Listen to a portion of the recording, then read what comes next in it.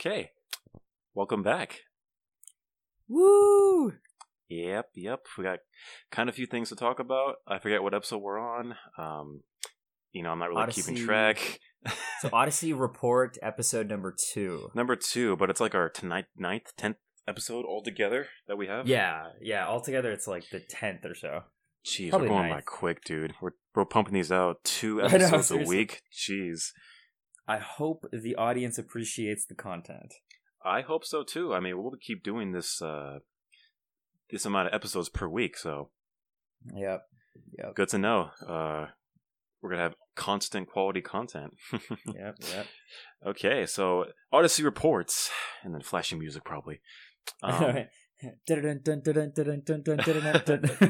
just keep that for every single episode. Seriously. That soundbite of Parthas singing. All right, what do we got? All kinds of things happening in the world today. All these events. Yep. Off the top of my mind, recent news, catastrophe-wise, a big tornado hit Alabama, killing about 26 people. We also got flooding in California. Which city? Greenville, something like that. They're saying it's up to like 30 feet of flooded water. So they're kind of in a mix down there or up there. I don't know where that is actually. So that we've had so much rain this year in California. Have you noticed that? I haven't noticed, to be honest. I don't go out much. Maybe it's in LA, but it's definitely been a lot. Yeah, I'm not down there right now, so maybe it's different. I mean, when it comes to rain in LA, it's kind of scary, isn't it? Because people freak out. And it's not really. It makes the traffic worse, That's true. Sort of and we had an episode about traffic and freeways. I'm pretty sure it just makes it worse. So LA's a good place to be, but then again, it's not. Yeah, so we got those. What else is on the news? We also got political news in respect to Cortez. I can't really say her whole name, so I just call her by Cortez. AOC. Alexandria Ocasio-Cortez. Oh, so that's what that means. All right. AOC? AOC, yeah. And then we also got things about a recent new figure I just learned about, Ilhan Omar, which is an Israel Democratic representative. And she's got some news about her. And then recently, Rolling Stone just released a publication story about women in politics. And they got a cover issue here that's saying, Women Shaping the Future, Nancy Pelosi and the New Voices of the House. So, we have a lot of coverage there. What was that video about? For the audience they released members a video. Yeah, so the Rolling Stone, famous publication company, Rolling Stone magazine, they did a story on these 4 individuals. And they released it on YouTube. And it's 5 days old. And it's getting a lot of backlash even now, right? You just watched it, and I just watched it. It has a lot of dislikes. It doesn't have that many views because I think it's kind of new, and I don't think many people watch that kind of thing because it's kind of a, unpopular video. It's not going to be on trending. I know that. Okay. But you don't think it's going to turn into the next Gillette commercial? You know what? I don't think so. I don't think it's that big because it's not as offensive. Right. Actually, it really isn't. It isn't. It's kind of mellow, low key. To me, it was a little bit empowering, actually, for women. I can understand why. I mean, it's a typical thing, right? Coming from like the Democratic left nowadays, like it's the typical Donald Trump, Mr. President. I'm telling you, do not run for president in 2020, right? Like Nancy Pelosi said that in part of the video. He's quoting the video, yeah. Right. That's what she said, and. The message was, we're trying to show women that they too can have the power to run for office and that they too can do this. Does that make sense? And we are the prime examples to showcase this to you. Collective encouragement. It's that kind of message getting across to a specific type of demographic in respect to the political community. I think this video... It's not a bad video. It's got good lighting. The details of it are pretty nice. I mean, professionals shot the video. It's obvious to see. Yeah. I think what gets people ticked about the video is that it's so specific, right? And people are tired of this focus on, women and empowerment and, bringing down the other sex and right, mentioning toxic masculinity, yeah, toxic anything else, just anything in that area. I think that's why it has a lot of dislikes as of right now, and I think it will in the future. I think people are getting a little people are definitely just getting a little tired of hearing the whole like narrative, and I think this whole, I know, me too, trust me, dude, and I think it's not just us. I definitely think there's a good portion of the population out there that's actually been slowly shifting in their mentality over the past 4 years, and I definitely think that this is going to have an impact on 2020, the elections, because you see a lot of these podcasts like Joe Rogan, the Ben Shapiro show, the big ones, yeah. What's it called? Which one? The Rubin Report. These shows, they're becoming a lot more popular, and I've had a couple of personal friends who defaulted, growing up to the left, and they've been sort of reinvesting their thought into not even the right, but like just anything else, That's what happened to me, to be honest, because I grew up watching talk shows. So Stephen Colbert, Jimmy Fallon, Trevor Noah, Seth Meyers, kind of left-leaning shows. They mix in comedy, they mix in these leftist views, and they pretty much trash on Trump 24/7. So I got tired of that platform, of that message. Nothing was very informative. It was just a bunch of hate, backlash, and making fun of. As of right now, I've pretty much transitioned to these podcasts, which are not only informative, but rational and very relatable, to be honest. Absolutely. And I think most people are going to that phase, including you and I. Yeah. I still think that there are a lot of people out there who, the vast majority of people don't even really care about this, to be quite honest. I mean, if you look at the whole population of the U.S., I think it's around 330 million, probably growing now, maybe to 335 or so. Okay. And the voter population, if you look at the last election, I think 64 million people voted for Donald Trump, and around 65 million people, I think, voted for Hillary Clinton. But isn't it the most voted term as of right now? Like the most people voting? Yeah. Okay. Oh, yeah. Yes, absolutely. Yeah. Percentage-wise, I think, and also even just number-wise, it was right. Like, it was a very controversial election, so people came out and voted. So I think, that's still a pretty low number. As the U.S. as a country has always had a low percentage of, voter participation.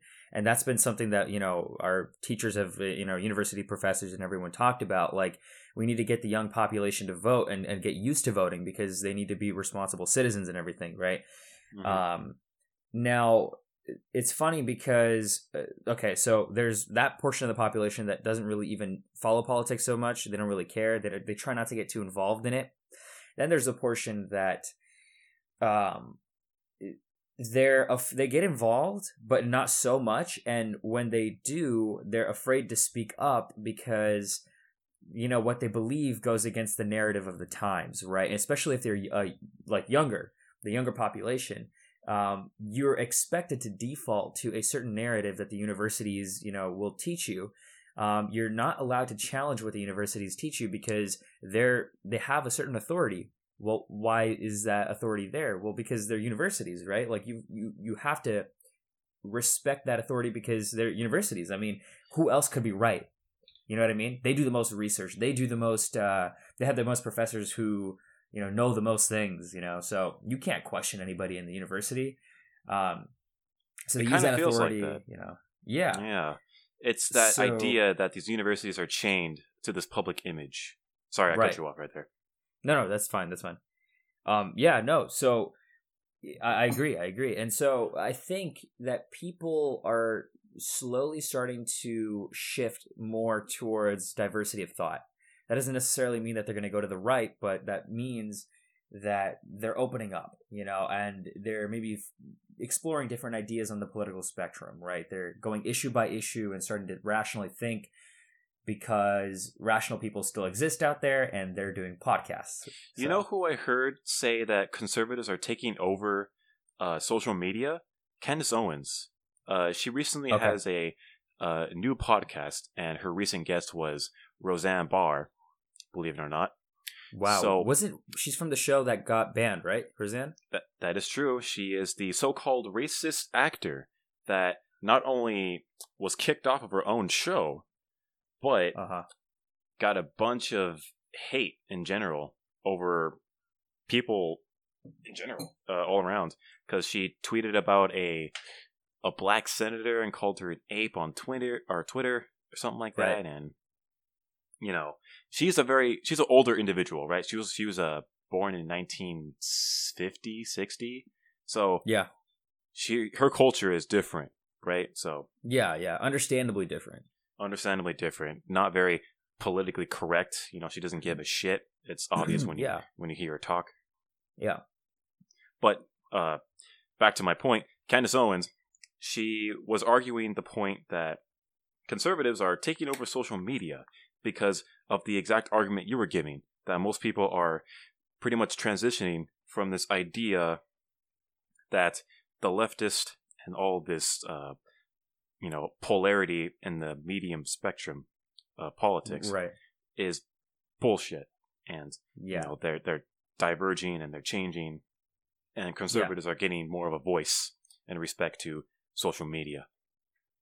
Yeah, Dave Rubin also said the exact same thing. Very, very interesting. Literally the exact same thing. He said, our side is starting to have, and I hate how he said our side, but like he said that, right? Yeah, he's like our side, as if it's like that's still making the assumption that it's conservatives versus liberals, which I guess if you want to simplify it, it kind of is, right? But he said our side is winning, sort of, or it's like it's slowly getting more and more influence. Now, I think that, with Candace Owens, she kind of shifted very much to the right. When she, True. And I don't know if you know her whole story, like how she got framed by this journalist who was on Joe Rogan's podcast. She mentioned her whole scandal that happened. Okay, do you remember what happened exactly? Because I don't remember the details. I remember bits and pieces. She got pretty much scammed by this journalist, and they were going after her, and it got to the point where they were calling her to not talk, and it got very serious.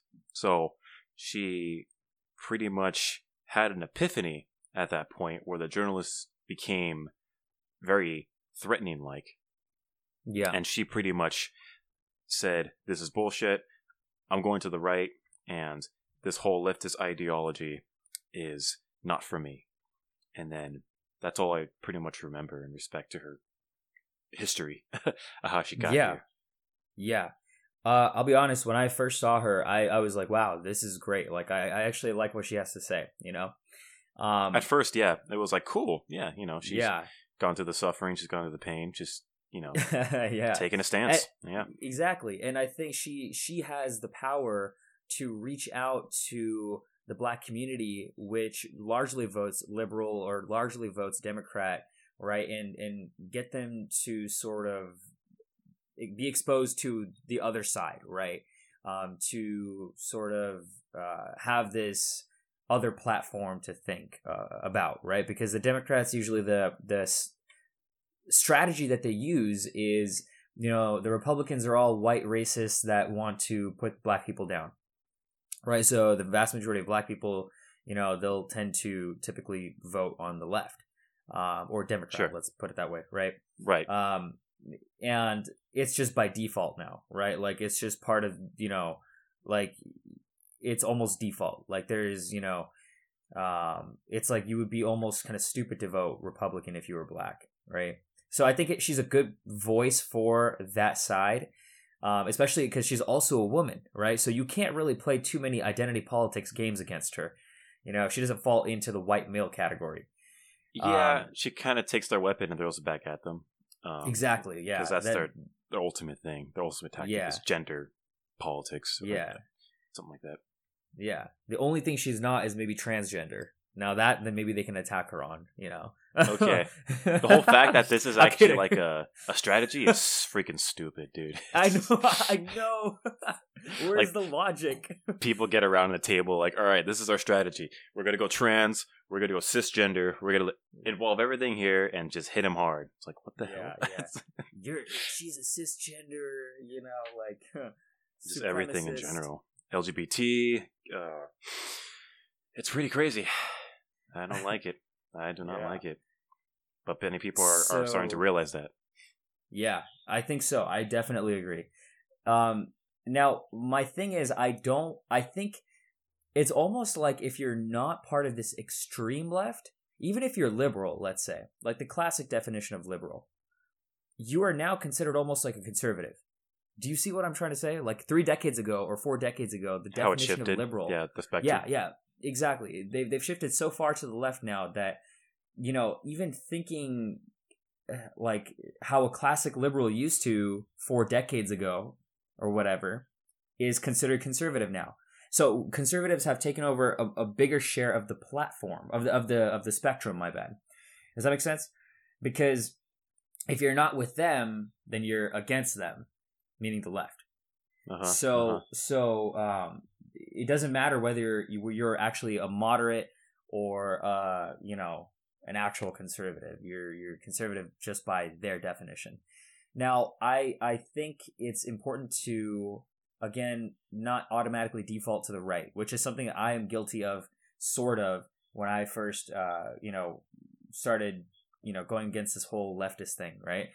And I was like, oh my God, like what? And that happened in 2016 during the elections. And I was like, damn, like what is going on here? This is such bullshit, and then all these people on the right are making so much more sense, like logically to me. Okay. So, for a while I was just like I didn't know what else to do besides go to the right. Right. Nowadays it's more like I'm still leaning conservative, but it's sort of, I have to still figure things out when it comes to certain issues like abortion or gun control or whatever, yada, yada, yada, right? Yeah. So I think it's important for people the main key driver here is diversity of thought, right? They always talk about diversity. And so I saw this one video that was like, what about diversity of thought? You talk about diversity so much, but you forget, like the number one thing that really matters here. Right. And I think people are being blinded.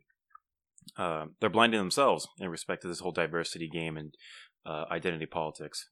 It's destroying the individual, in the words of Jordan Peterson. Great guy, Jordan Peterson. Great guy. Yep, look him up. Pretty cool fellow. But this idea that the politics now is infecting, it's kind of a harsh word, but it's making its way into many domains of society. So the entertainment domain, the educational domain, which is the academic domain, business domain. So you got businesses like Starbucks. What else are like really leftist type of companies? Google, Apple. Yeah. So yeah. This whole ideology has sunk into those types of companies. And I actually want to talk about and segue into the entertainment business in respect to the whole controversy about Captain Marvel. You know about that movie, right? Yeah, it's coming out. It's coming out this Friday, and there is already a lot of talk about it. Not only because it's a very highly anticipated movie, but in respect to the message it sends. And I really want to ask your opinion on the whole controversy that's going about Captain Marvel. So, going forward to so what exactly happened for even the audience members that don't really know? From what I understand, I think the actor, I forget her name, to be honest. Brie something. Yeah. The actor who plays Captain Marvel. Mm-hmm. She is a female, obviously, and I think she has a leftist agenda, and in respect to that, it's gaining a lot of popularity amongst feminist culture and other individuals and demographics in respect to the left. So over Twitter, I think in the past couple weeks, there is a lot of feminist Twitter accounts and other people just holding this movie up as their main flag, right? for lack of Holy better Grail. words, pretty much. And I'm looking at an article right now, and it's talking about the whole Twitter backlash and the whole commotion that's going on in respect to this movie. It says here, it should probably be noted that the Twitter account isn't representative of all Captain Marvel fans. They're referring to the feminist Twitter accounts. Though the directors have confirmed that the movie is a feminist, humanist movie. And the Twitter accounts only suggesting white men who are haters shouldn't be welcomed at movie theaters, leaving out non-whites who are potential haters. Seems rather an odd statement and should be questioned. The Captain Marvel controversy has also caused the shutdown of certain fan features at Rotten Tomatoes. The movie review aggregate site closed the ability for fans to vote if they want to see a movie prior to its release and comment. But following Captain Marvel's wants to see rating plummeting, Rotten Tomatoes removed those two features entirely. So, I guess there was so much controversy about the movie before it came out on Rotten Tomatoes that the company Rotten Tomatoes, which is a movie rating business, decided to delete comments and reviews before the movie has come out, because there was so much speculation and hate prior to the movie's release this Friday. Right. Kind of interesting. So, yeah, so I think, so it comes down to censorship, right? And I don't think it was censorship in the sense that like they block these comments and stuff like that. So we talked about this in I think the very first episode of Odyssey, where this Gillette commercial was apparently everyone in the comment section was commenting and saying, why are the dislikes changing? Why are the dislikes on this video changing so much? It's like they're going away.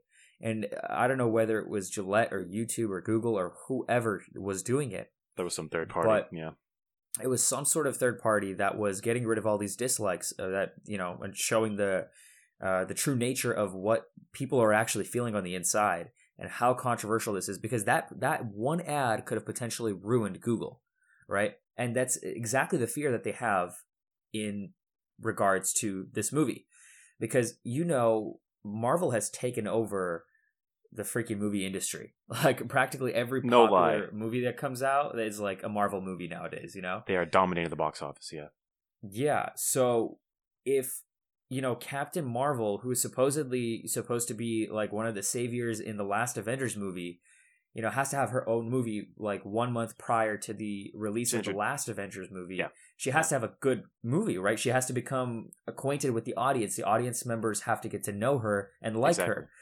Yep. And so they don't want any sort of negativity around this movie. It should be a very like smooth landing or a smooth, I guess, how do I put this? Like time in the box office. Right. And it has to be that way, because if it's not, people would potentially just not go and watch the movie. And that's going to cause a massive drop in the box office. They're going to lose a lot of money, and money drives a lot of things. So it's crazy to think about. Yeah. I think the idea is the company Disney, I think, is the main controller behind all of this, because they own Marvel.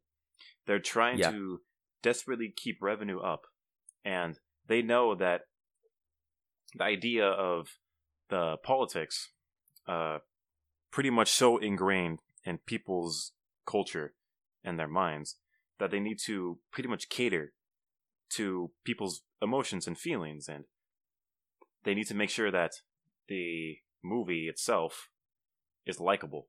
So I totally agree with you on that front, because Avengers make a lot of money. The Avenger movies, I think the last one made like, oh my gosh, too much money.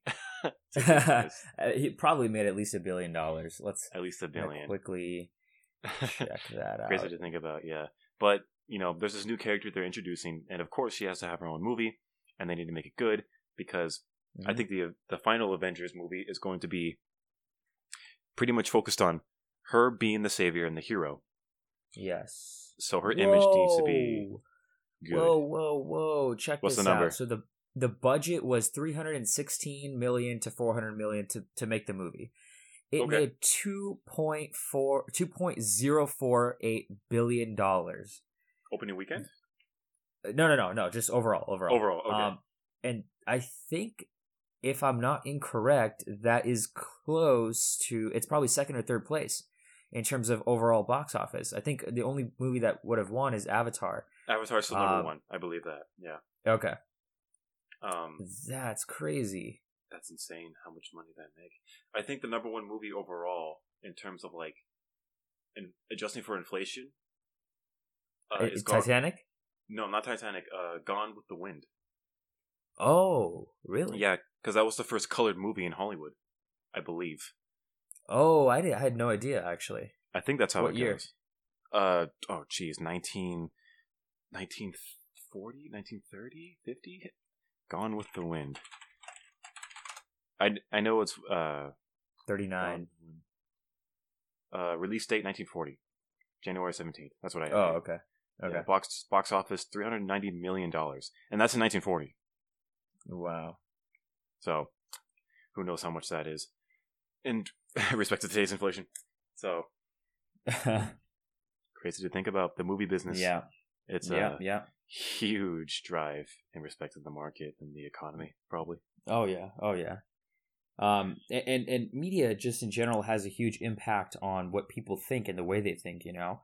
I mean, we were talking about, and we're not going to get too much into this, but I know we were talking about like intergender dynamics and how young boys are being influenced by media to act in a certain way nowadays, you know, because of media, right? And that influence doesn't stop there. It goes into politics. It goes into all this stuff, and they're socially conditioned from a young age to think that reality works a certain way, but it's not supposed to work like Disney movies. It's not supposed to work like the, you know, media always shows. So it's not a clear depiction of reality, pretty much. It's a fantasy world that people love to believe, and they want it to be true very desperately. So yeah, actually, one of the laws of power is to play to people's fantasies, you know, because reality is too harsh for people to handle. Disney realized that power of law of power really early in the game. So definitely props to them. They really won. They pretty much dominated the movie industry. They got Star Wars, they got Marvel, and then they have their own independent Disney movies coming out, like Frozen. So. Yeah. You know, Disney, oh my God. You know what I found out, actually? Walt Disney was actually a supporter of Hitler and his whole mission to eradicate the Jews. I think one of Hitler's top scientists actually met Walt Disney. Werner von Braun, something like that, the godfather of rocket science. But go on, you were saying? No, that was insane. I never knew that. And when I found out, I wasn't crushed, I'll tell you that, but I loved Disney movies growing up. You know, I mean, who didn't? I'm not gonna say like I think they're part of.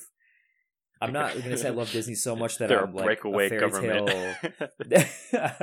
Alex Jones comes in. Oh my God! But you Let's not go into that. I grew up loving Disney, and obviously I know Disney's not realistic, and I know that I'm not going to be one of those guys. But that's a crazy idea. I never knew that. But regarding Disney, they actually had a lot of difficulties in, I think, the 80s and the 70s, and even the late 60s. Late 60s, 70s, and 80s, the company was just not doing well. And it's because they switched over to some new sort of technology, but that technology just wasn't good. The storytelling wasn't as good. Walt Disney had passed away, and the company was in someone else's hands, right? And so, did you ever watch young kids movies when you were young? It was called The Land Before Time. Yeah, a few episodes here and there. I remember that. The little dinosaur movies. Yep. So the very first The Land Before Time that came out actually was directed by a guy named Don Bluth. And Don Bluth actually was, I think he either took over Disney after he went, he used to work at Disney, and he wanted to implement a different engine for building, stories and everything like that. And what I mean by engine is like technology for animating all of these movies, right? And Disney told him no. Like they kept telling him no, we're not going with your idea. We're going to stick to this. And so he left the company and went to, he went to some other company, and essentially he made The Land Before Time, which was a hit. And so, if it's funny because I don't know, I mean, it's not funny, but it's just an interesting fact. It's interesting, yeah. It's interesting. Funny to think about. It's interesting. Yeah. That's crazy to think about. I mean, yeah. Disney, they've got to be one of the most successful companies in history compared to like Apple and Google and even oil companies and things like that.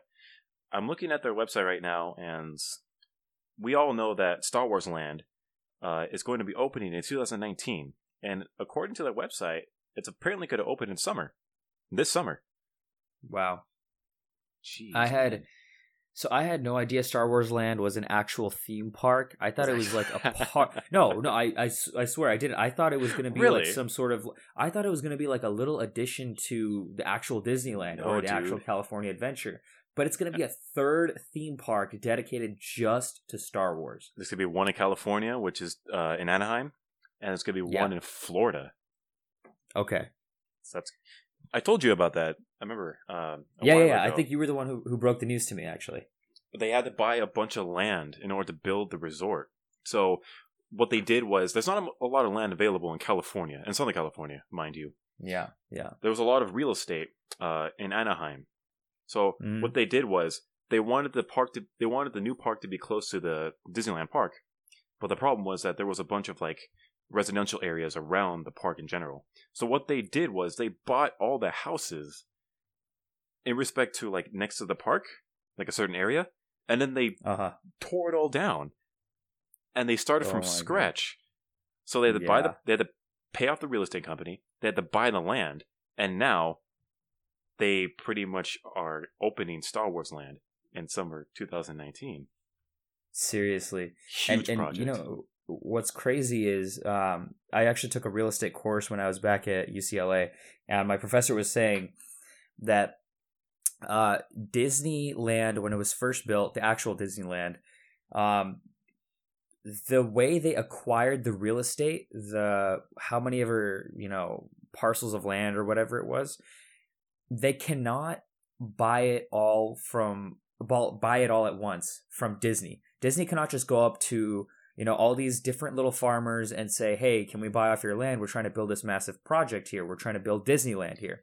Because what would happen, it's not illegal, but it's not a good idea. Does that make sense? Go on. And so what it is that what happened was they created a bunch of fake companies to go negotiate on behalf of Disney.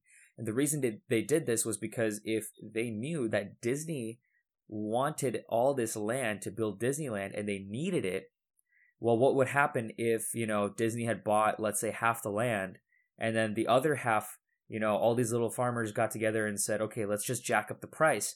Like they can't, they have to have this land.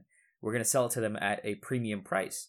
And we're going to be ruthless on our pricing. So what they did was they created a bunch of fake companies that all had nothing to do with Disney. And they sent representatives to actually buy off these parcels of land separately. And you technically don't have to know what the land is being used for. Does that make sense? You can just imply it. So I think one of the fake companies that they created was called something Rancheros. So it was implied that this little company wanted just to like build a ranch on that land, but they had no idea it was actually part of Disney's plan to actually take over all that land and then to build this theme park. Right. So crazy process, and it's amazing to think about how valuable land is. Yeah. Disneyland is definitely going to be dominating the entertainment business for quite a while, because they have Marvel, they have Star Wars, they also have different Disney movies, and even growing up, they kind of dominated it as well, right? Yeah. they made all these animated movies, princess movies, and you like the Lion King, and there was also Hmm. the Jungle Book. There was Mulan, Hercules, Hercules, Tarzan. Tarzan. You like that? Yeah. I mean, childhood. Seriously, Once that they get spells you in your childhood. childhood, they got you. And I think they have a magical ability for storytelling. And you can see that like pretty much anything Disney touches becomes a mass hit, or at least somewhat of a hit. Nothing flops. I don't think so I've ever far, seen Disney yeah. flop. At least not in the past like decade. Well, their Star Wars movies aren't doing so well. The last one didn't make a lot of money. Okay. Oh, really? Okay. So fans are a little skeptical about their plans for Star Wars in general, like the movie franchise and the books, things like that. Hardcore fans, Okay.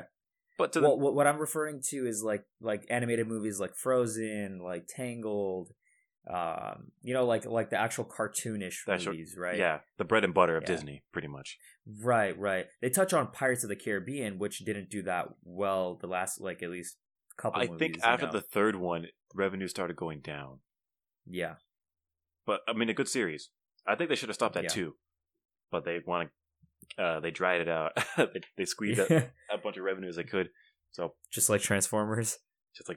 They should have stopped at 1, the very first Transformers. But no, they did 4 more. Yeah. Even Terminator. I think Terminator now it has like 6 movies. It's got a lot of sequels now. Oh wow! But I know for sure there's at least 5. There's at least 5. Okay. Yeah. They keep continuing. They keep doing it. Yeah, I mean, people pay for it, right? Like they're profiting on these movies, so they're not going to stop. It doesn't even matter if they're that good. Right. I mean, that's the whole Star Wars idea too. Since Disney is always going to make a Star Wars movie every year, I think that was their promise to the public. But who knows if they'll stay true or not? Yeah. Crazy to think about. Speaking of movies, going back to Captain Marvel, mm-hmm. I recently found something kind of interesting in respect to that movie. Right. I was looking at showtimes this weekend, so the opening weekend for Captain Marvel. March 8th is Friday, and then 9th and 10th is going to be Saturday, Sunday. I looked at major theater companies like AMC, Regal, that's the major companies down in Southern California. The only movie they're showing is, guess what? Captain Marvel, according to their most current schedules for the weekend. Yeah. Which is abnormal because very abnormal. Every time a movie is released, there are other movies playing as well. That is very true. I mean, it's kind of weird to see right now. I remember there's at least one other movie playing in respect to like the opening movie on a weekend. You know what is okay? You know how they have a schedule like there's an 11 o'clock show, there's a 4 o'clock show, there's a whatever. Do you think that every single movie theater is going to be playing Captain Marvel at the exact same time? Because there's going to be such a wide audience that like they need more theaters to fill up. You know what I mean? They're expecting more people. Is that why you think it might be? Oh, you're thinking that theaters in general, the companies, they're saying, okay, this movie's going to be a big hit, so we need to reserve as many seats as possible for this movie. Okay. There's that kind of thinking too. Maybe. I mean, it seems unlikely because it can't be that big of a hit. Like, if anything, they would have done that for the Avengers, not Captain Marvel. They didn't even do that for the Avengers, did they? They had separate movies playing as well. Yeah. During the weekend. Maybe they're gambling right now. Who knows? If the other theaters are closed, that just doesn't make any sense. If they're not being used, it doesn't make any sense. Like, why they would do that. Maybe they're using every theater. I'm not sure on the details actually. Yeah, because wouldn't they be losing money if they closed off all the other theaters? That is true, actually. Maybe they'll be saving money because if they shut down a theater, don't they save a few bucks on like power and I don't know, employees? Oh yeah, possibly, yeah. I don't know the math. Maybe they got it all figured out. Yeah. Maybe you know what they found is that on opening weekends for big movies, people, when they go to the movies, they're like, okay, so what movie do you want to watch? Well, they typically choose the newest one that's the most popular one, right? So there's probably no point. They probably don't even sell enough tickets for the other movies to make up for the cost of running that movie. So like all the power costs, all the No like break evens, energy yeah. costs, yeah, they don't break even, right? So it's just like, let's just shut down those theaters or those movies for the weekend and keep a little bit more profit. Maybe. I haven't been to a movie in quite a while, but when I did go, it was usually the newest movie I went to go see on the day it came out, or like a day or two after. Mm-hmm. Maybe they're got the right idea, but another idea or another reason this is all happening, kind of going to a conspiracy theory here, is that Disney or Marvel is pushing this movie so hard that they're forcing the companies to show it for the entire weekend. That's another theory. Kind of harsh. Okay. Kind of Okay.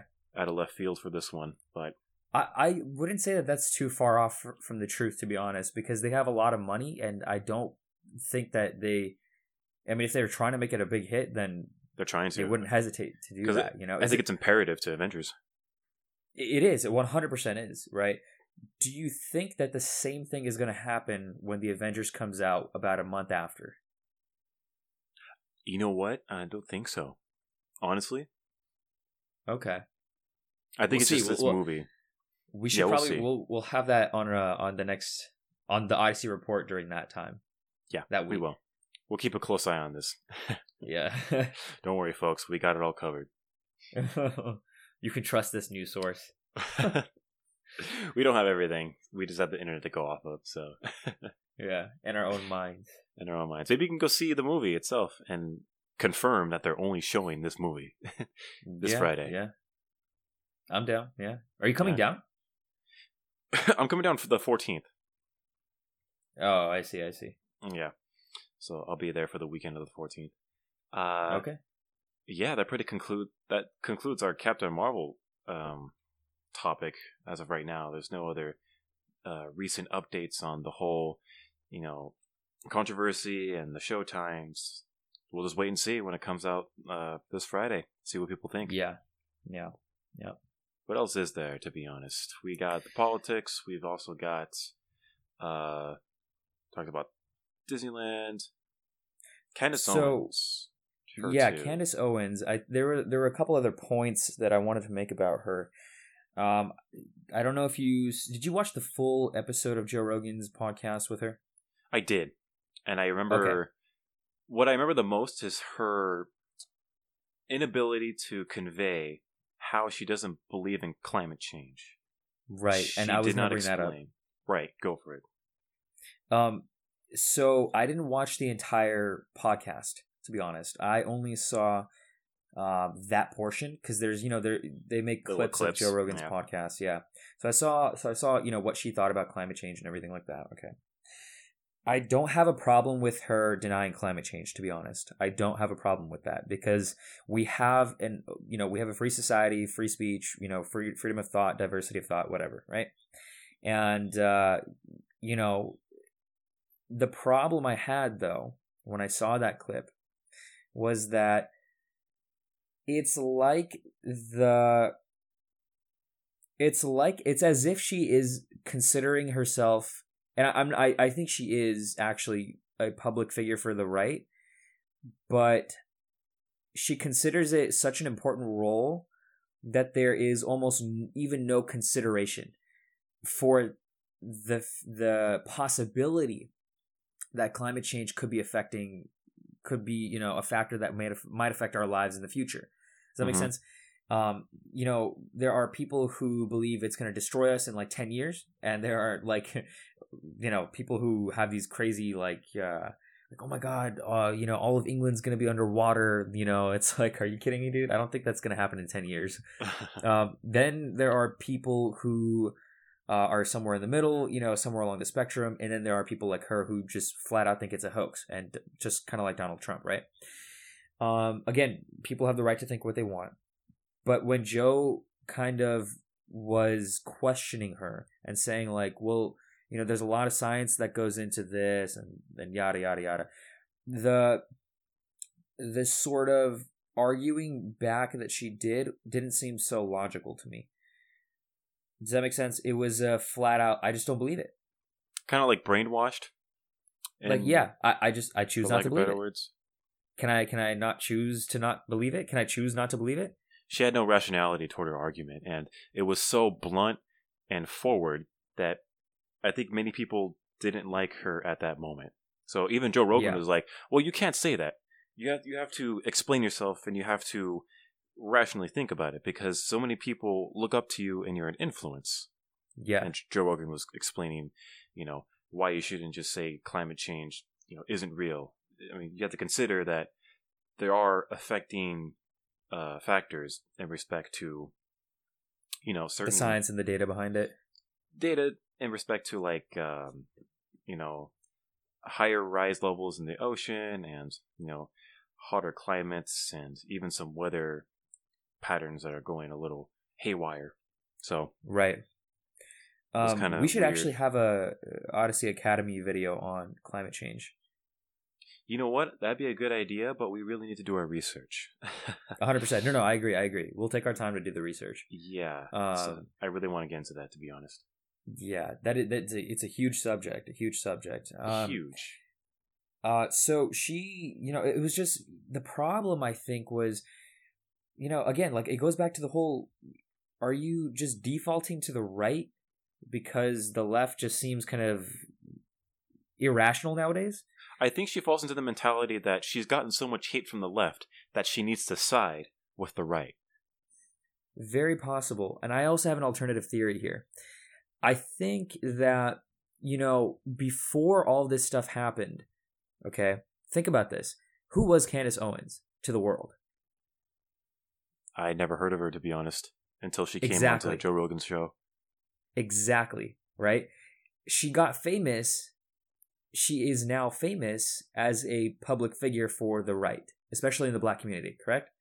So, my rationale would be, if she is in that position, she's going to do what it takes to keep that position and that sort of authority, maybe some sort of support from the right. Does that make sense? She needs to be clearly anti-left. Clearly, she needs to show so hardcore that she hates the left, and this is part of her appeal. You see what I'm saying? Mm-hmm. Now, I'm not attacking her for any reason or whatever. I think she's a great person. It's just that's just something that I'm theorizing over. So, I'll give you an example. She on her Instagram, I was following her for a while on her Instagram, and we have this whole Me Too movement going on. And she took a picture with herself and two other girls, and they were wearing a shirt that had the letters and the phrase #him2.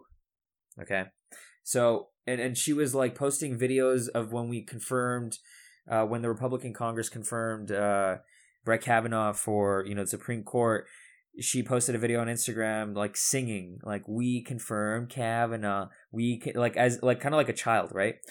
And it's almost like taunting. You see, now there's a partial entertainment appeal in this, right? People who absolutely hate the left will love her because she's putting out that persona. You see what I'm saying? And so she has to go hard against the left. Now, the left tries to, make climate change seem like it's, the be all end all of the universe, of not the universe, of the earth, right? It's going to kill us all, okay, in the future. Now, this is what the left thinks, so she has to go exactly opposite. Oh no, I think it's a hoax. Do I not have the right to believe it? No, I just think it's a hoax. That's it. Period. I don't have to explain myself. That gets her the most cred. That kind of response. I don't want to say it gives her the most credibility, but it gives her, she wants to put off a persona where she stands very firm. And maybe she doesn't really have the stats. Maybe she really doesn't have an explanation. And if she doesn't, she has to stick to her point, and make it so that she doesn't have to explain. Does that make sense? Or rationalize why. She's on the battlefield in respect to politics. So she has the ideology and the mentality that it is left versus right. I think that is her ultimate standpoint. And given her history, it's no wonder how she reached that point in general, because she was very targeted by leftist journalists and just leftist ideology in general.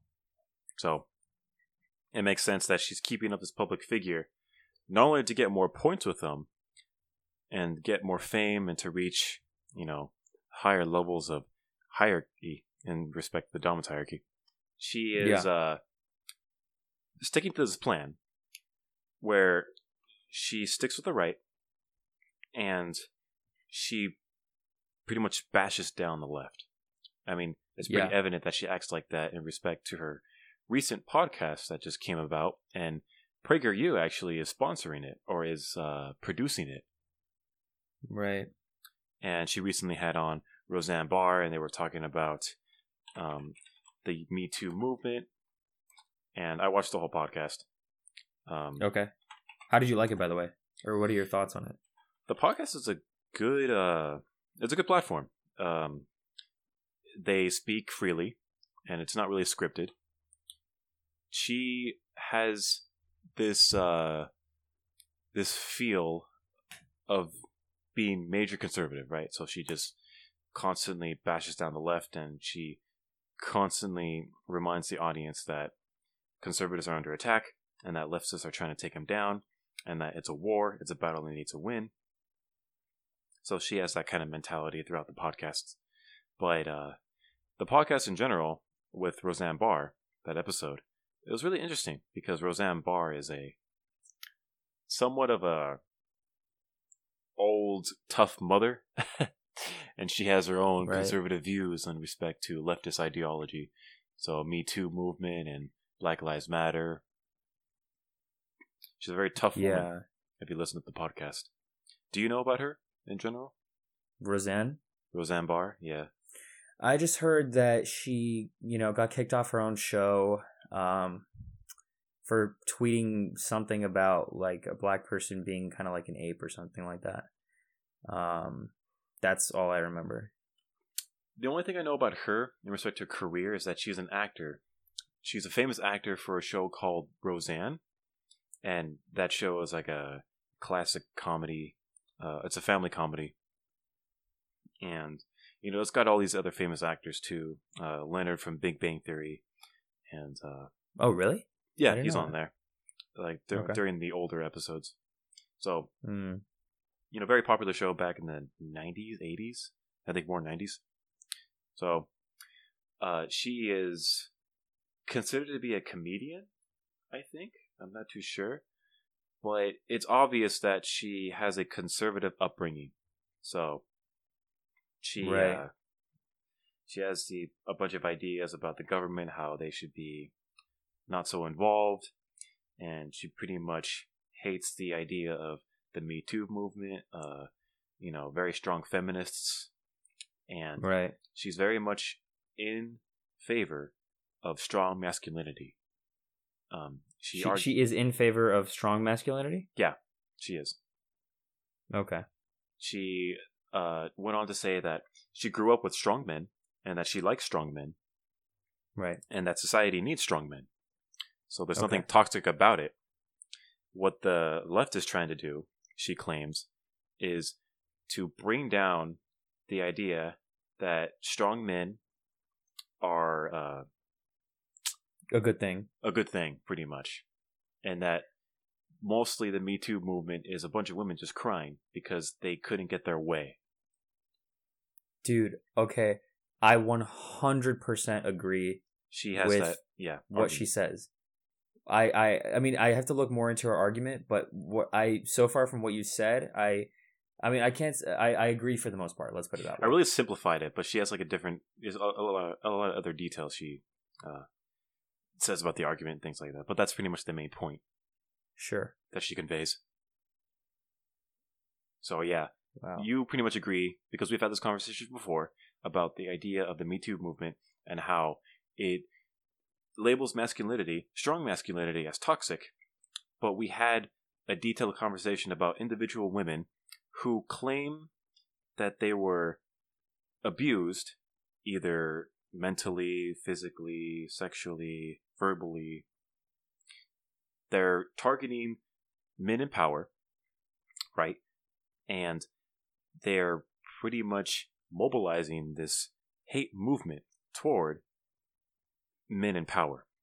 Some of which it works. What I mean by that is they get individuals like Bill Cosby. Maybe Louis C.K. is guilty. But other figures like R. Kelly, maybe they deserve it. Maybe they're targeting the right people in respect to that. But the idea is that they have this kind of weapon to always use, and it pretty much tries to bring down any man they see unfit in regards to their own ideas. So they try to take down Brett Kavanaugh. Yeah. So that was a big thing on the news. But it's like no one's safe. You know what I mean? If you're a man in power, you're pretty much a target, and you have the total, the complete chance of being taken down in respect to these movements. Feminists, Me Too, Black Lives Matter. A lot of hate. Yeah, guys got to be careful about this kind of thing, you know, especially when they're going out partying or something like that, and they meet a girl. And I mean, I'm not going to say like, I'm just going to say, be on guard. You know, if you notice potential signs that something could go wrong here or there or whatever, I would suggest not even partaking in that, because it can ruin your career. It can ruin your reputation. It can, you know, send all these feminists after you and things like that. Now, yeah, no, I mean, that's pretty much all I would have to say. Yeah. That's a different conversation to have in respect to the dynamics of Me Too. The Me Too in respect to, you know, men and women on the individual scale where they're at a party and, you know, it's a social setting, and you have experience with this because I don't know if you still do party, but you used to go to social gatherings quite often. And yeah, a lot more than I do nowadays, but it's a different world. Used to more. Yeah. But gotta grow up someday, you know. Growing up, yeah, some men never do. Going back to the women in politics, it's a strong indicator that media in general are pushing, maybe enforcing this image of women in politics, right? So you have Cortez, you have Nancy Pelosi, you have other representatives. They're desperately trying to get all of these ideas into people's minds before the 2020 election. Yeah, because I think because they know that Trump is a very tough opponent, and he's proven that in respect to the previous election.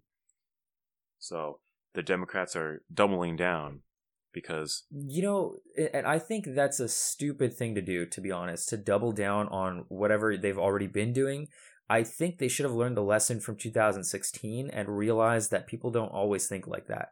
And I know maybe they might have a better opportunity with Bernie Sanders than Hillary Clinton, but Donald Trump has sparked something in people that is not going to be easy to take down.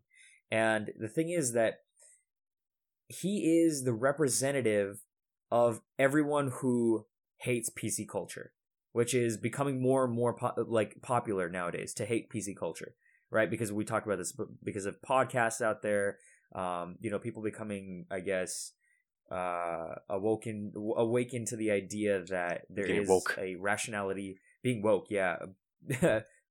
to a rationality beyond just PC culture, right? Yeah. And just feelings, right? There is a logic behind certain things, right? So you have to consider that. Now, what was I saying before about the... Oh, yeah, they're doubling down on the exact same idea when, in fact, I think they should go exactly to the opposite direction. Because there has been a Democratic candidate, presidential candidate for 2020 that has actually caught my eye, and I actually really like him.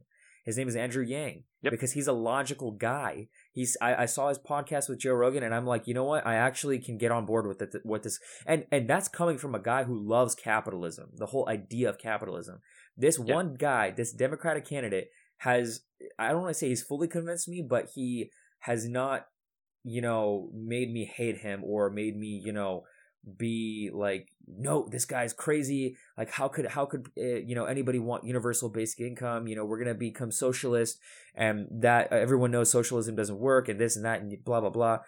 But this guy was sitting down. He didn't attack Trump. He barely mentioned anything about racism or sexism or identity politics. He specifically spoke on economics, which is fantastic because, and he talked about all these facts, like there was a straight line, indicator between manufacturing jobs lost and Trump winning in those districts. And, I'm just like sitting here like, wow, this guy actually analyzed why Trump won. And he's analyzing, he's an entrepreneur. He understands what's been going on. He knows people's problems because people actually care more about their paycheck than some fucking identity politics bullshit that the left is throwing. Right. So he understands this. He knows that his best chance at winning is to not be like every other Democratic candidate on stage, right? What is it? Cory Booker, Kamala Harris, Elizabeth Warren, all these people, the vast majority of them are going to talk about, oh, we have to face the fact that we're still living in a racist society and this and that, about identity politics. And now they're all the same. How do you stand out on a stage of, I think there's going to be like 26 candidates on stage, or 20 candidates on 20. I think it's 20 on in the Democratic primaries. How do you stand out? You have to say something different. You have to understand the problem that the left has been facing, right? The scrutiny that the left has been facing with half the population. I saw comments in Joe Rogan's podcast with Andrew Yang, saying things like, I vote conservative and this guy already has my vote. And things like, this guy has my vote and blah, blah, blah. And like, wow, this is, I really hope that this is the future face of the Democratic Party because this guy actually makes sense. He's not just talking identity politics. So. Yeah. There needs to be a lot more people like him, to be honest, in respect to the Democratic Party.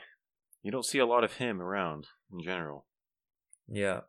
There's always this PC culture going around, just infecting every domain of society. People are getting tired of it. I mean, we've gotten tired of it. It's gotten us so tired that we decided to do a podcast. We always end up talking about it. Yeah, it always comes up here and there. I like to think about Megyn Kelly and her scandal in regards to the whole PC culture, because she mentioned something about blackface on her network. Was it NBC News, I think? Yeah, it was NBC. She had her own show on NBC. And this one episode pretty much ruined her because she talked about something about blackface and how it was okay to wear, like on Halloween, like why is it racist? And she herself was a leftist individual. She believed in PC culture. I think she was a feminist or something like that. But once she pretty much gave her argument about the blackface, they tore her apart. They fired her. They took her down. They replaced her. Instantly. You're part of the left until the left comes for you. It's scary to think about how you can just... If you're not always believing in what they have to say, then you have a chance of being executed on the spot. Seriously.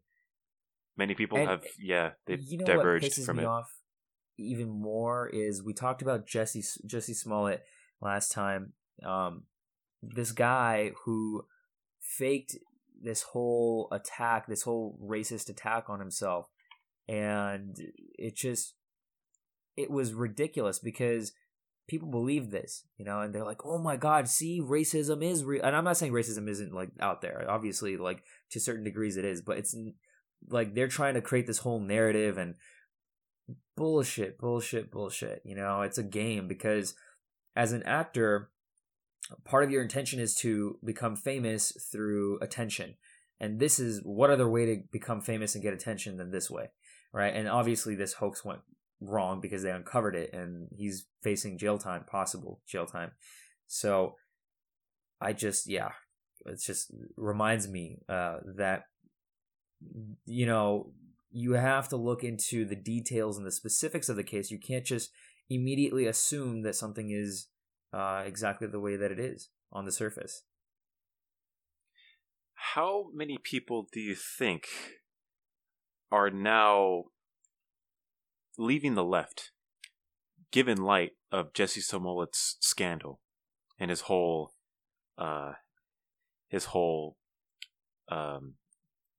deception? The hoax, pretty much. Yeah. In regards to Jesse Smollett, maybe not way too many. It's just one incident, right? I mean, it is, given that it is a major incident, and maybe some people have, you know, realized. I think, though, that overall in the past 3 to 4 years, people have been realizing more and more every day because of, you know, like we were talking about podcasts and things like that. And not just podcasts, but in general, you know, the things that these people keep talking about on CNN, and how Trump got 2 scoops of ice cream versus everyone else getting 1, and how he's a dictator for that. Right. And all this just irrational stuff, which you can see the stats that CNN's, you know, their viewership dropped by, this was a stat that I found out about months ago, so who knows where it is now, but their viewership dropped by 30% in 2 years. Right. And so people are going to other places for news. Fox News actually had their viewership go up by 6% at the time that I checked CNN's. Because so that shows me that, at least to a certain degree, some people are shifting towards the right, while others are just leaving the left, purely just for the sake of leaving the left. Does that make sense? And they're maybe going to watch podcasts, you know, spending their time in other places, but it has been happening. And I think you're going to see this occur more and more so in the 2020 elections. Now, what, to my surprise, and I can't say it was too much of a surprise, but it was a little bit of a surprise, okay, was the 2018 elections. Everyone was like, oh, this is going to be a red wave or a blue wave or whatever, right? It was neither, right? It was kind of balanced. Now, it went almost as exactly almost as expected, right?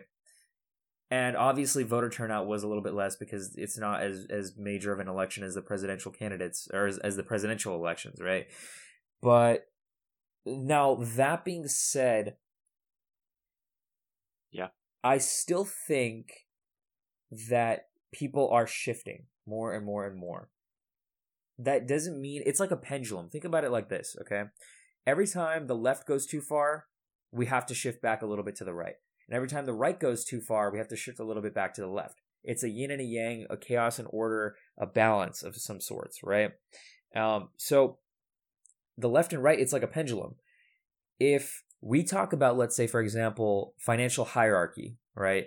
About how wealth is concentrated in the hands of the top 1% or the top 5% of society because of capitalism and, you know, the free market and corporations taking over and not following regulations and whatever, right?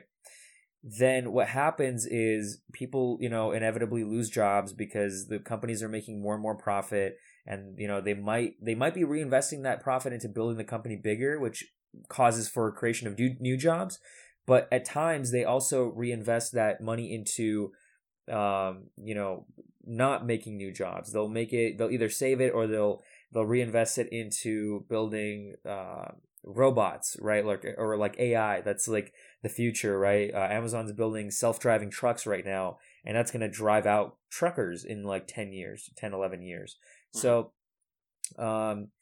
anyways, the point being is that every time wealth gets concentrated too much into the hands of a few people, the left has to come in and balance that out and say, hey, look, you can't do that to the small guy. You know, you have to, like, we gotta have unions. We gotta help out, you know, the little guy. We have to make sure that people at least have a decent livable wage. All right. And the right says, well, too bad. You know, we live in a free country. We're not going to be taxed. You know, why should we pay? Why should we care? In the sense that, like, you know, take care of yourself. That's your fault because you made the wrong decisions and choices because you're not working as hard as we are. So it's an ebb and a flow, right? Because what happens if too much wealth gets concentrated into the hands of a few, then what happens? People at the bottom of the hierarchy are not just going to take that.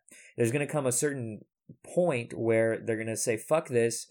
We're going to throw the system over altogether. We're going to, revolt. We're going to go through a revolution, or we're going to cause riots in the streets. We're not just going to take this.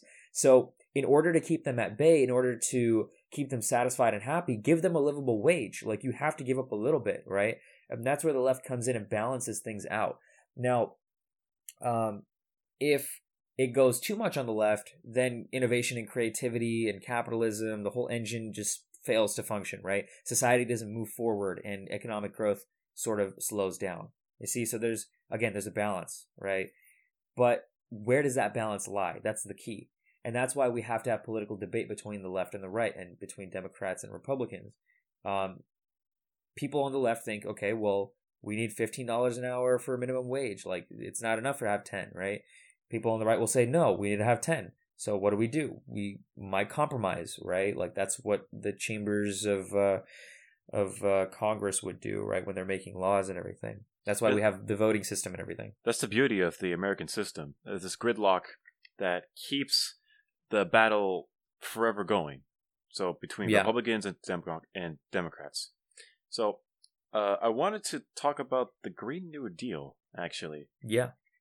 So Perfect segue. AOC wants to pretty much execute this as quick as possible. So I'm not too knowledgeable on the Green New Deal. I just pulled up their website right now, and I'm looking at their 10 key values. So just to name a few, it looks like this Green New Deal is going to solve all of our problems. So they got everything down, from nonviolence to community-based economics to feminine and gender equity, respect for diversity, future focus on sustainability, social justice and equal opportunity. I mean, they've got it all here. So, ecological wisdom. Yeah, apparently this is going to solve America's problems overall. Yeah, we'll leave the link for that, down in the description below. We will. I mean, the Green New Deal, what do you think they're trying to get at here? What's their main message? I think the Green New Deal is extremely leftist agenda. Extremely. I mean, I saw one of them right there was feminism and gender equality, right? I think that has shifted a little bit too much towards the other end. Again, it's like a pendulum, right? Male, female, whatever. I genuinely think in this day and age that it is shifting more in the favor of women. And you can clearly see this at least in the dating game. Well, right? The feminist and gender equity, what that translates to is we are moral. That's pretty much what it translates to. Oh, yeah. That's the main weapon, right, that they use.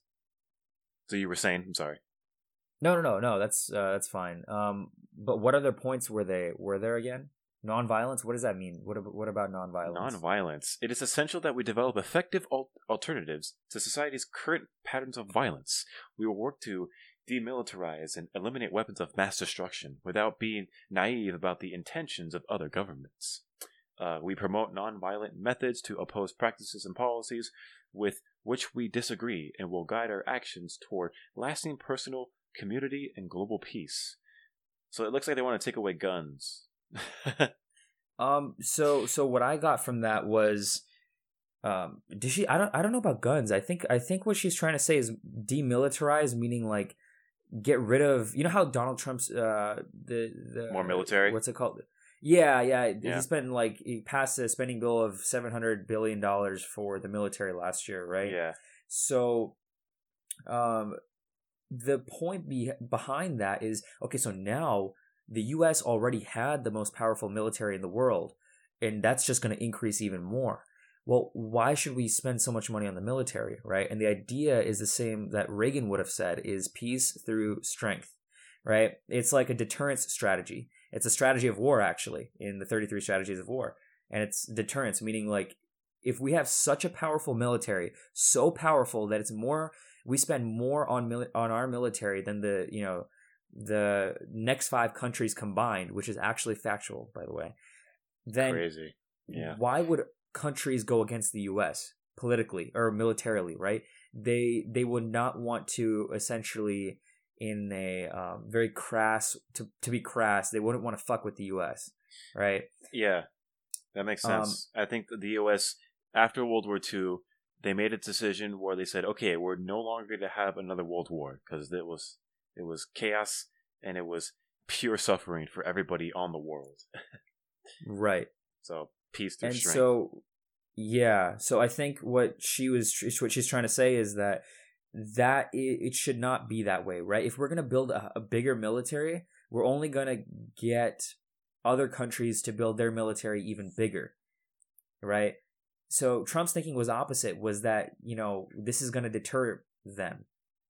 Yeah. Peace through strength. And she's saying, no, we need to establish peace through demilitarization, because that's the only thing that's going to cause them to demilitarize also. Does that make sense? Yeah. So it's like, which one is right? Yeah. Right.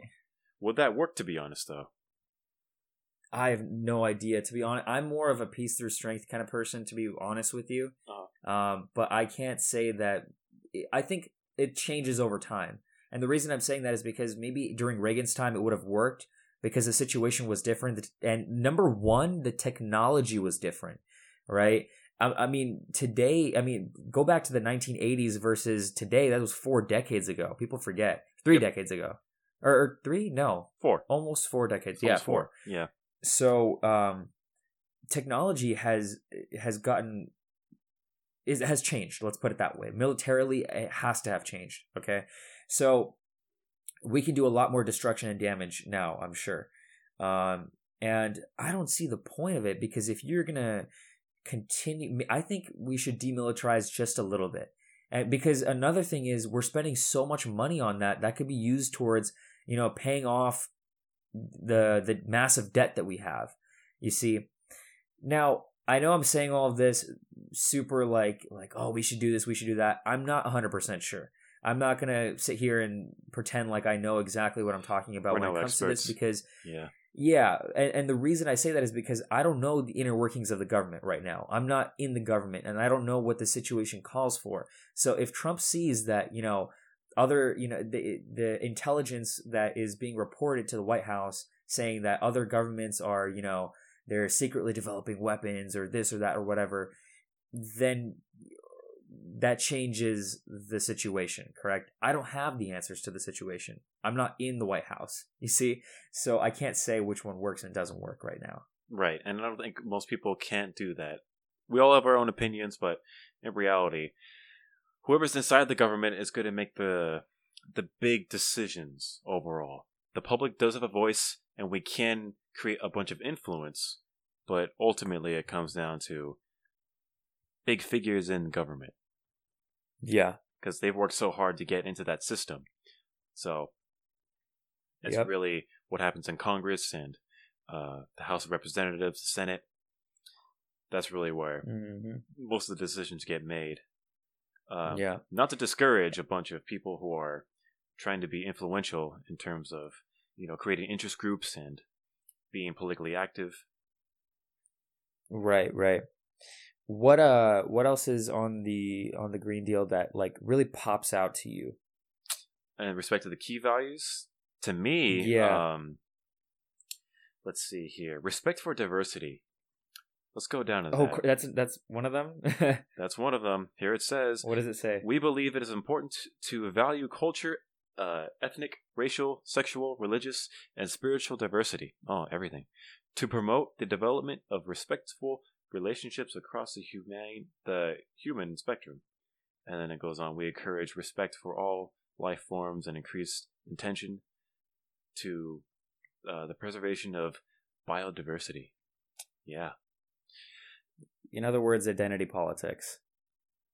When did diversity become a huge thing? Like the 2000s, maybe? Like, when did that start becoming the main political weapon that the Democrats I'll tell you this. Using? So, I actually pledged a fraternity back in my last, not my last quarter, actually, my last quarter of the first year of my college days. And what fraternities, if you go into their house, they have class pictures, meaning, from like decades ago, they'll show, oh, this was the graduating class of 1985 or whatever, and they, they show the guys that were in the fraternity at the time. And if you go back to, I'd say the 1990s and prior, so but prior to the 1990s, let's say the 1980s and before, sure, it was purely white guys, all white. And I could see it. I was like, wow, that is a massive shift. If you go through, then you go into like the 1990s, and there's a few like Asian kids here and there. There's, a few more black people in there, and people outside of the white race, right? Then all of a sudden, the 2000s hits, and more people. That's when a massive shift happened, and there are a lot of more. There was a lot more diversity. Let's put it that way. It accelerated like in the past 4 years, maybe 5. So yes, and then in now it's like, I wouldn't even say the past 4 or 5 years. I would say the past like decade. So since around 2010, yeah, ever since about 2009, 2010, dude, that's when things completely changed. And I'm like, okay, now it's like completely equally diverse. And I'm like, okay, I don't think we need to even fight for this anymore. Quite honestly, like fact, you're making even a bigger deal out of it today than you used to. Does that make sense? And the problem's almost gone, in my opinion. I don't see any. I'm not saying just because I haven't personally experienced any of this kind of thing, others don't. But it's practically so minimal nowadays that, the way racism really plays out is more on a sociological level now, right? Mm-hmm. So, like, for example, I'll give the example. Black people, they do not have as much generational wealth as white people do. Meaning, for example, what happens is because black people were slaves back in the 1860s, right? And afterwards, what happened was, Jim Crow laws and all this kind of stuff, right? Like, I'm pretty sure people know their history here, or I'm making the assumption that they do. What happened was, after they were freed, they had to start from scratch. They had to start from zero. And it wasn't even fair after they were freed, right? Because of Jim Crow laws and everything like that. Until the civil rights movement, let's say. Right, 1960s, yeah. Yeah. So they didn't have generational wealth. Their parents weren't able to pass them down wealth. Does that make sense? Yep. They didn't have any wealth. They didn't own any wealth, you see, because they were owned. You see what I'm saying? So, but white people have had, generational wealth passed down. And this is why part of the reason is that they're able to afford living in better areas, let's say. Now I'm not going to apply this to every single black person or every single white person, right? Because that would be racist on my part. How dare you? Yeah, I know, right? But I am going to say that there are cases out there like this, and this is what sociological studies have shown. And they say, oh, like. People can't make it out of the Bronx, or, people can't, why is this area so concentrated in white people? They have such a disadvantage. There's privilege everywhere. They don't have it. Yes, and this is what would be known as white privilege, right? Now, here's the thing. What kind of a way is there to get rid of this whole generational wealth gap? It's to tax, right? It's to tax it and redistribute that income in the form of whether it's through programs or through... I don't know. Is that really going to solve the problems? More money? I don't think so. You see, that's the thing. I don't think so, because I think, people have to work for what they have to work for. Unfortunately, it is a sad reality. But give it 2 or 3 generations, this sort of generational wealth gap should pretty much be eradicated. It should be gone by then. Now, I don't think it's right to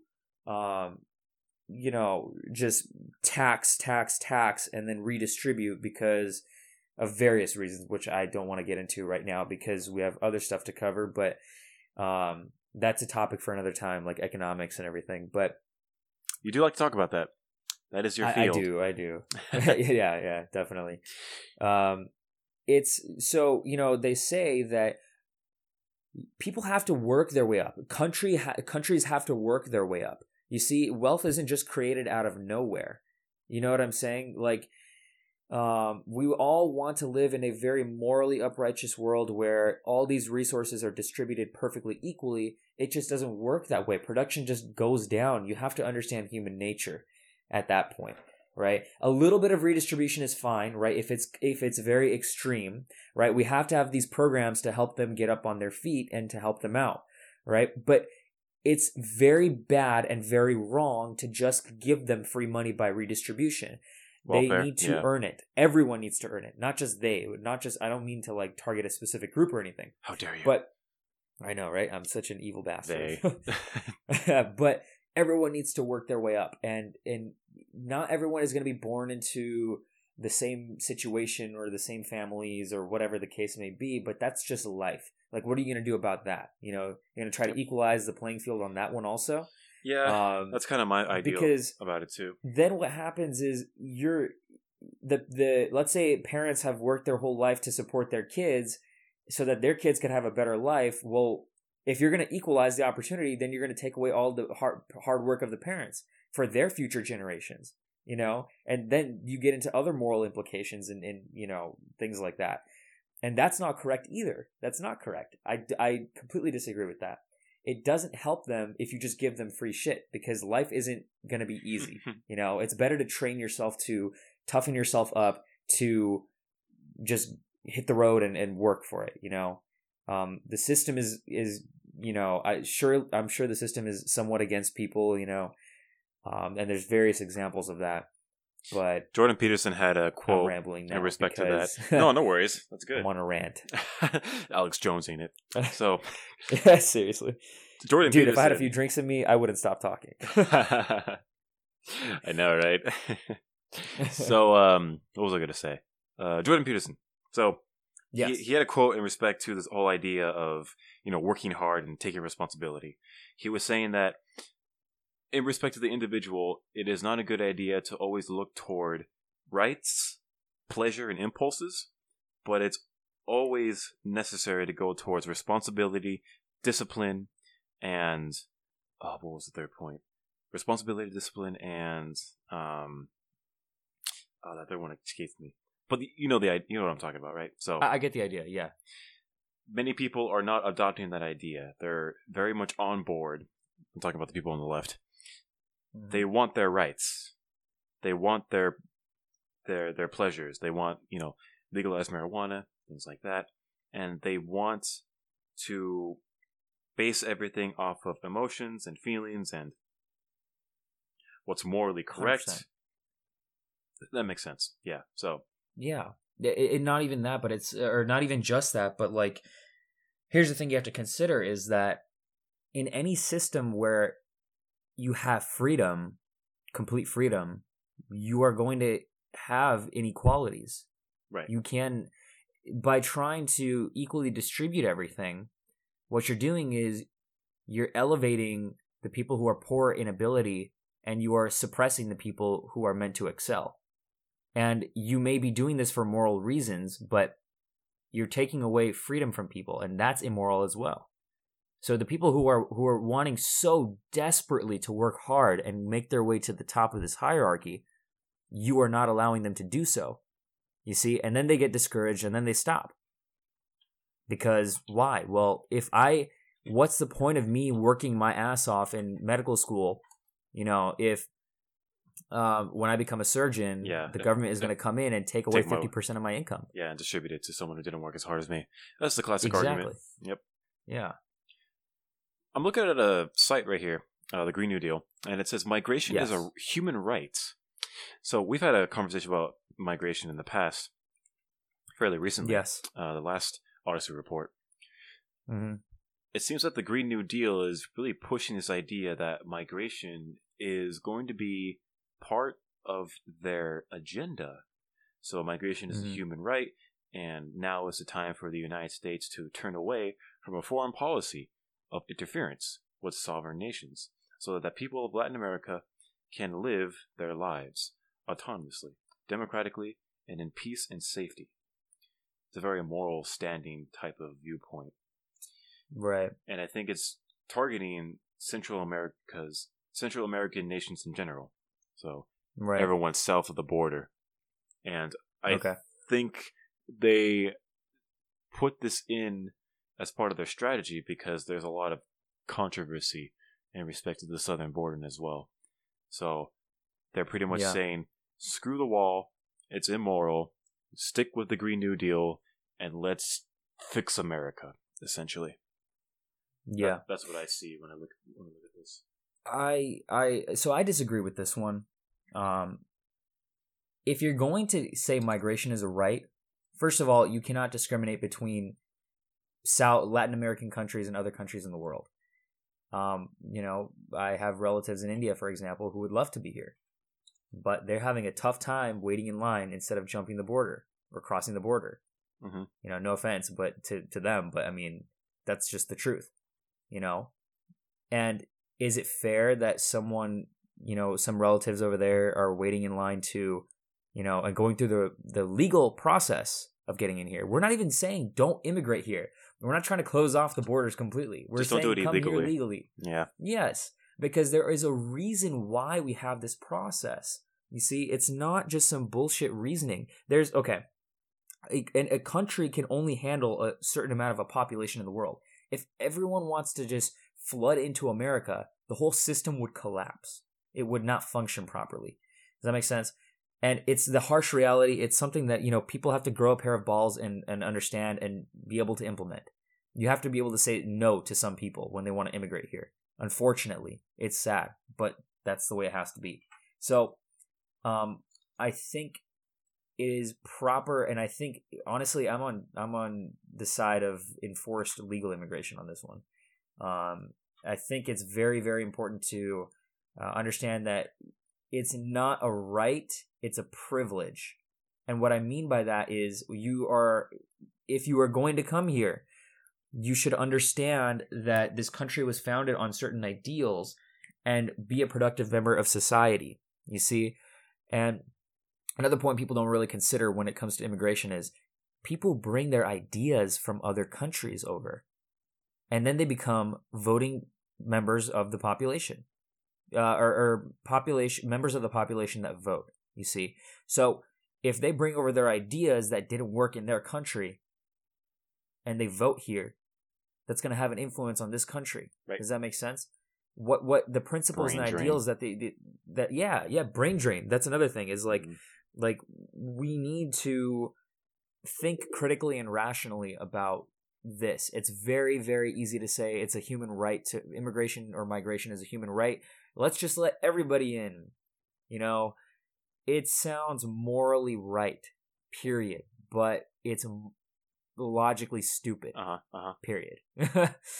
I don't know. This is getting me almost a little angry because it's like how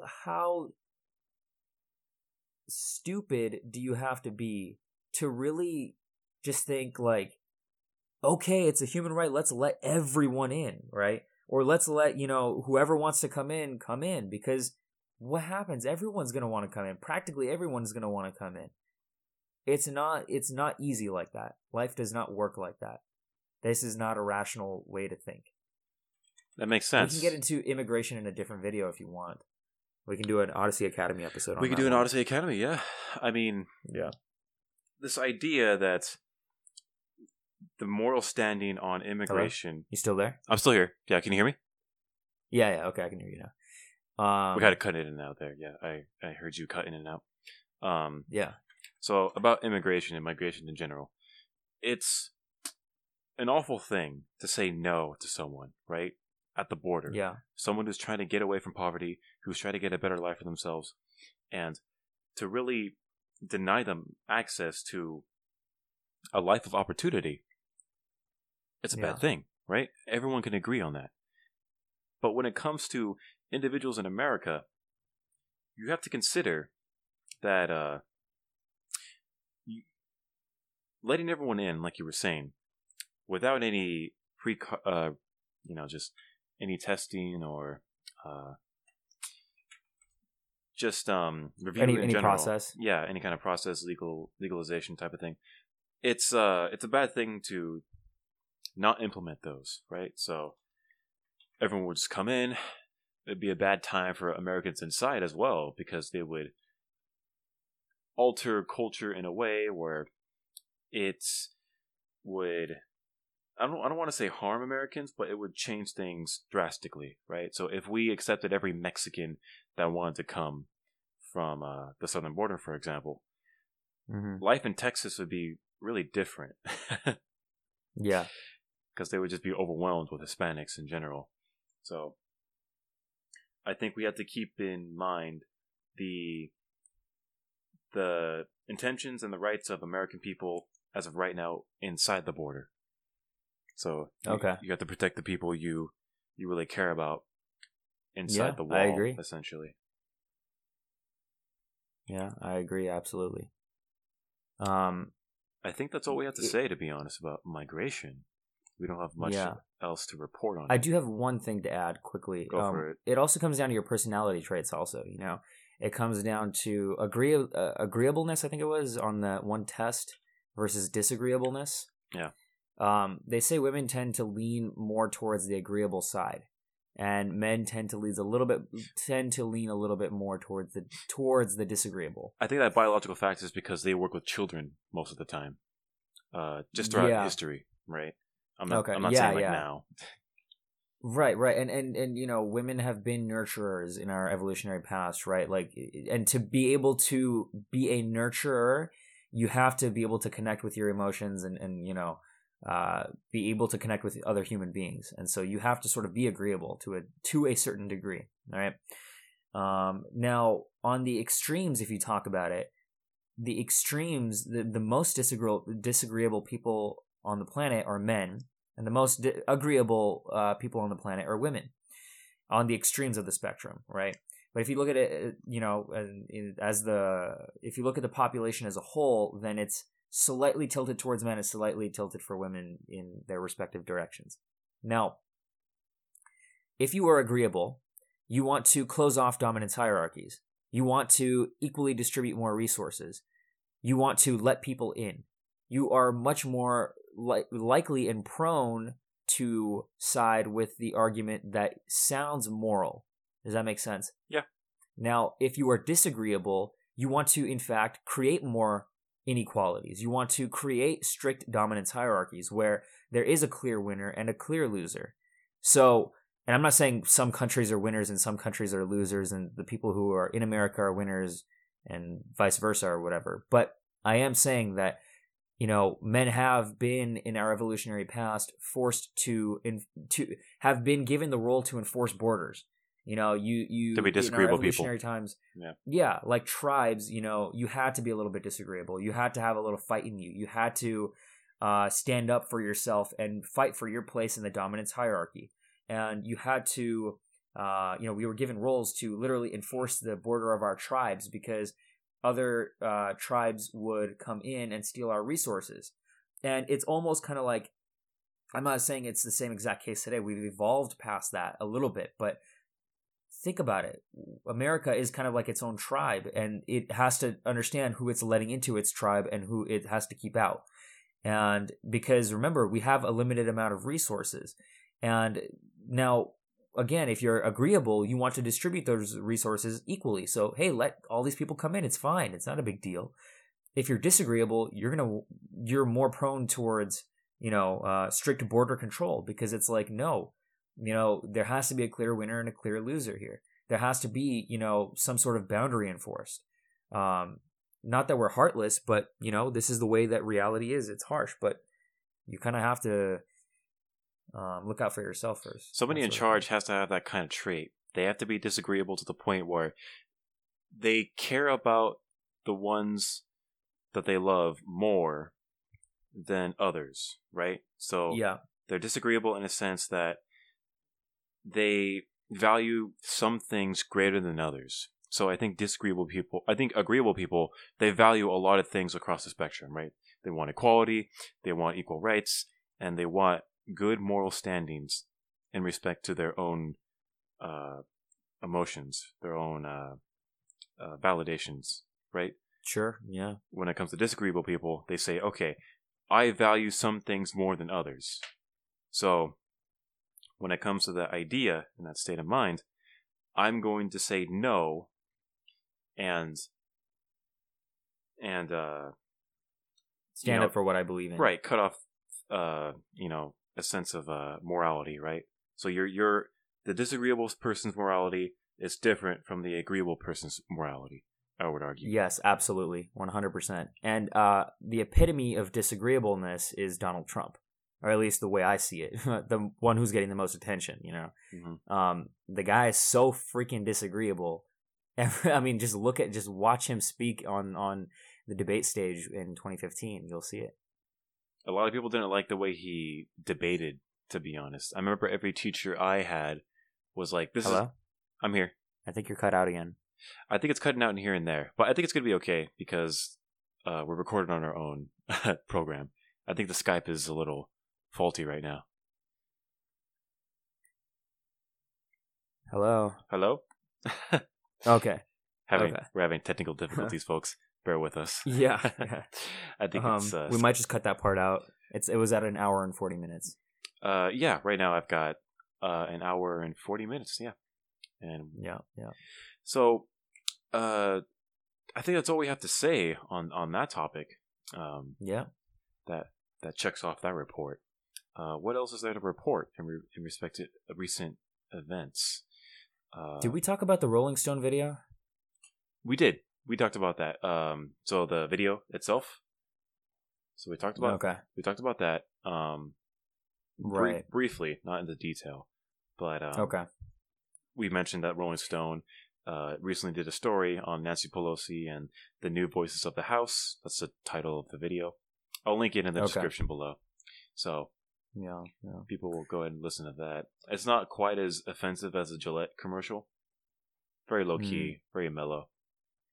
But I mean, so far, nothing else to report on our schedule. Not much else I wouldn't say much else to report, but I did watch this one video, and I can't say that what the events of this video, the way that it was explaining it, I can't say that it's recent news. I don't know. It might be. It might not be.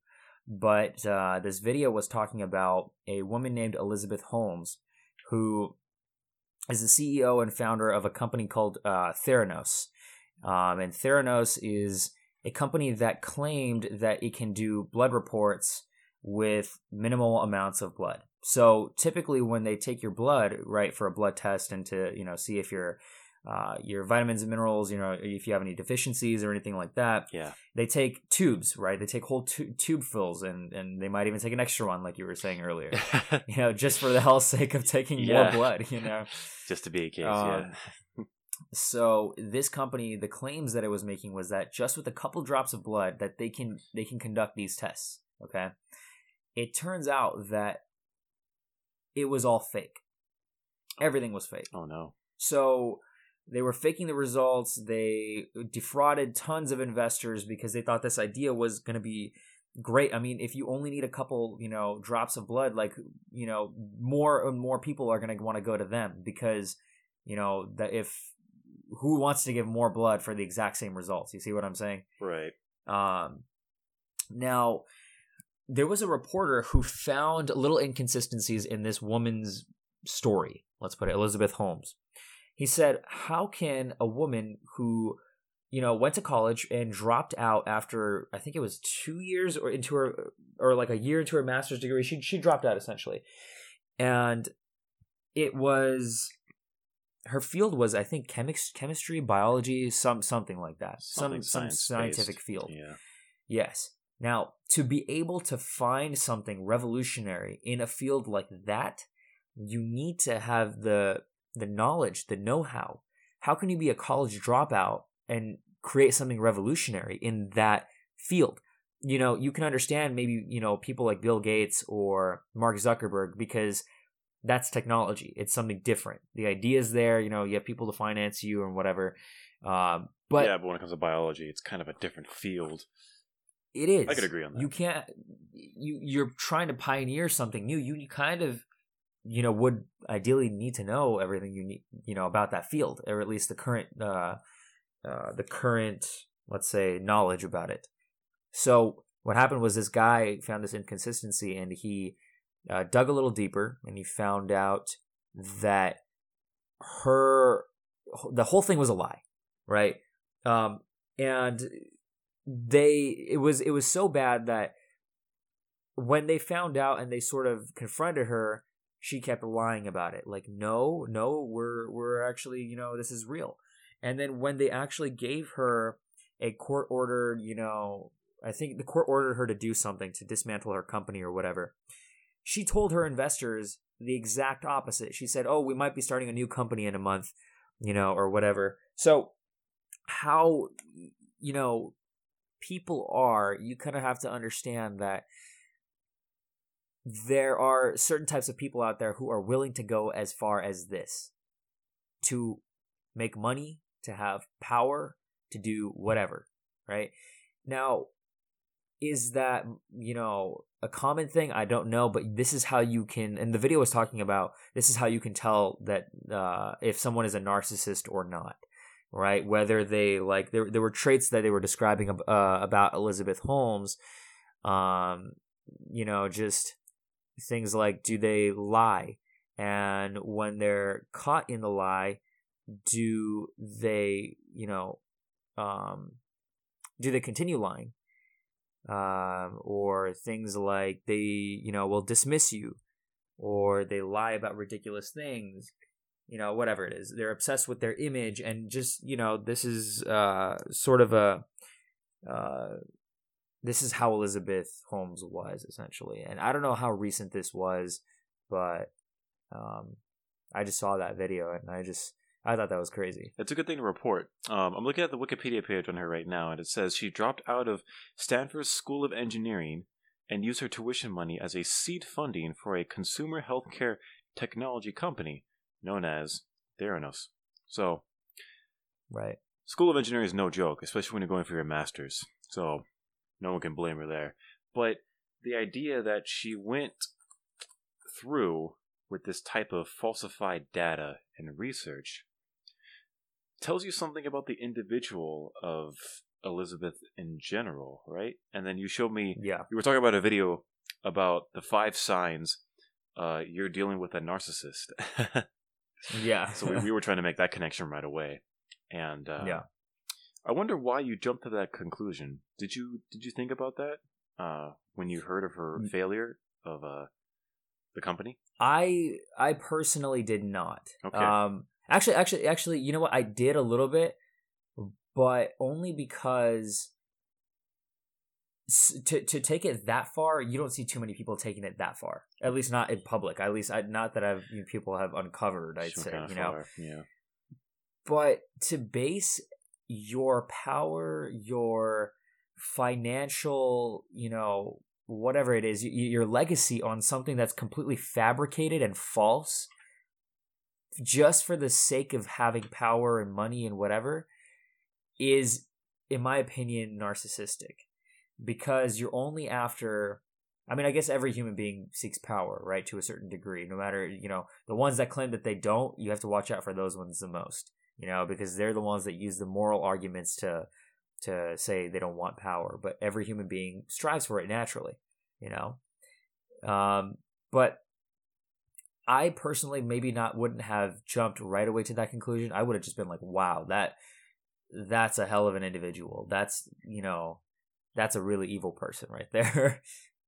Oh, wow. I'm looking at the criminal charges right here. Speaking of an evil person, on June 15, 2018, following an investigation by the U.S. Attorney's Office in San Francisco that lasted more than 2 years, a federal grand jury indicted Holmes and former... Indicted, sorry. And the former COO and the president, Ramsey, some weird name, some guy, on 9 counts of wire fraud and 2 counts of conspiracy to commit wire fraud. So it looks like here 1 to defraud investors. Oh, okay, so they were misleading investors. That's a big deal. The other to defraud doctors and patients, right, based on data and research. After the indictment was issued, Holmes stepped down as a CEO and remained chair of the board. The case is proceeding in the U.S. District Court in San Jose. Holmes and the former COO have pleaded not guilty. They face up to 20 years in prison. So, was she charged? Like, did she Did she go to jail? I think it's probably recent news, maybe. Recent because didn't it say that it's still happening in San Jose right now?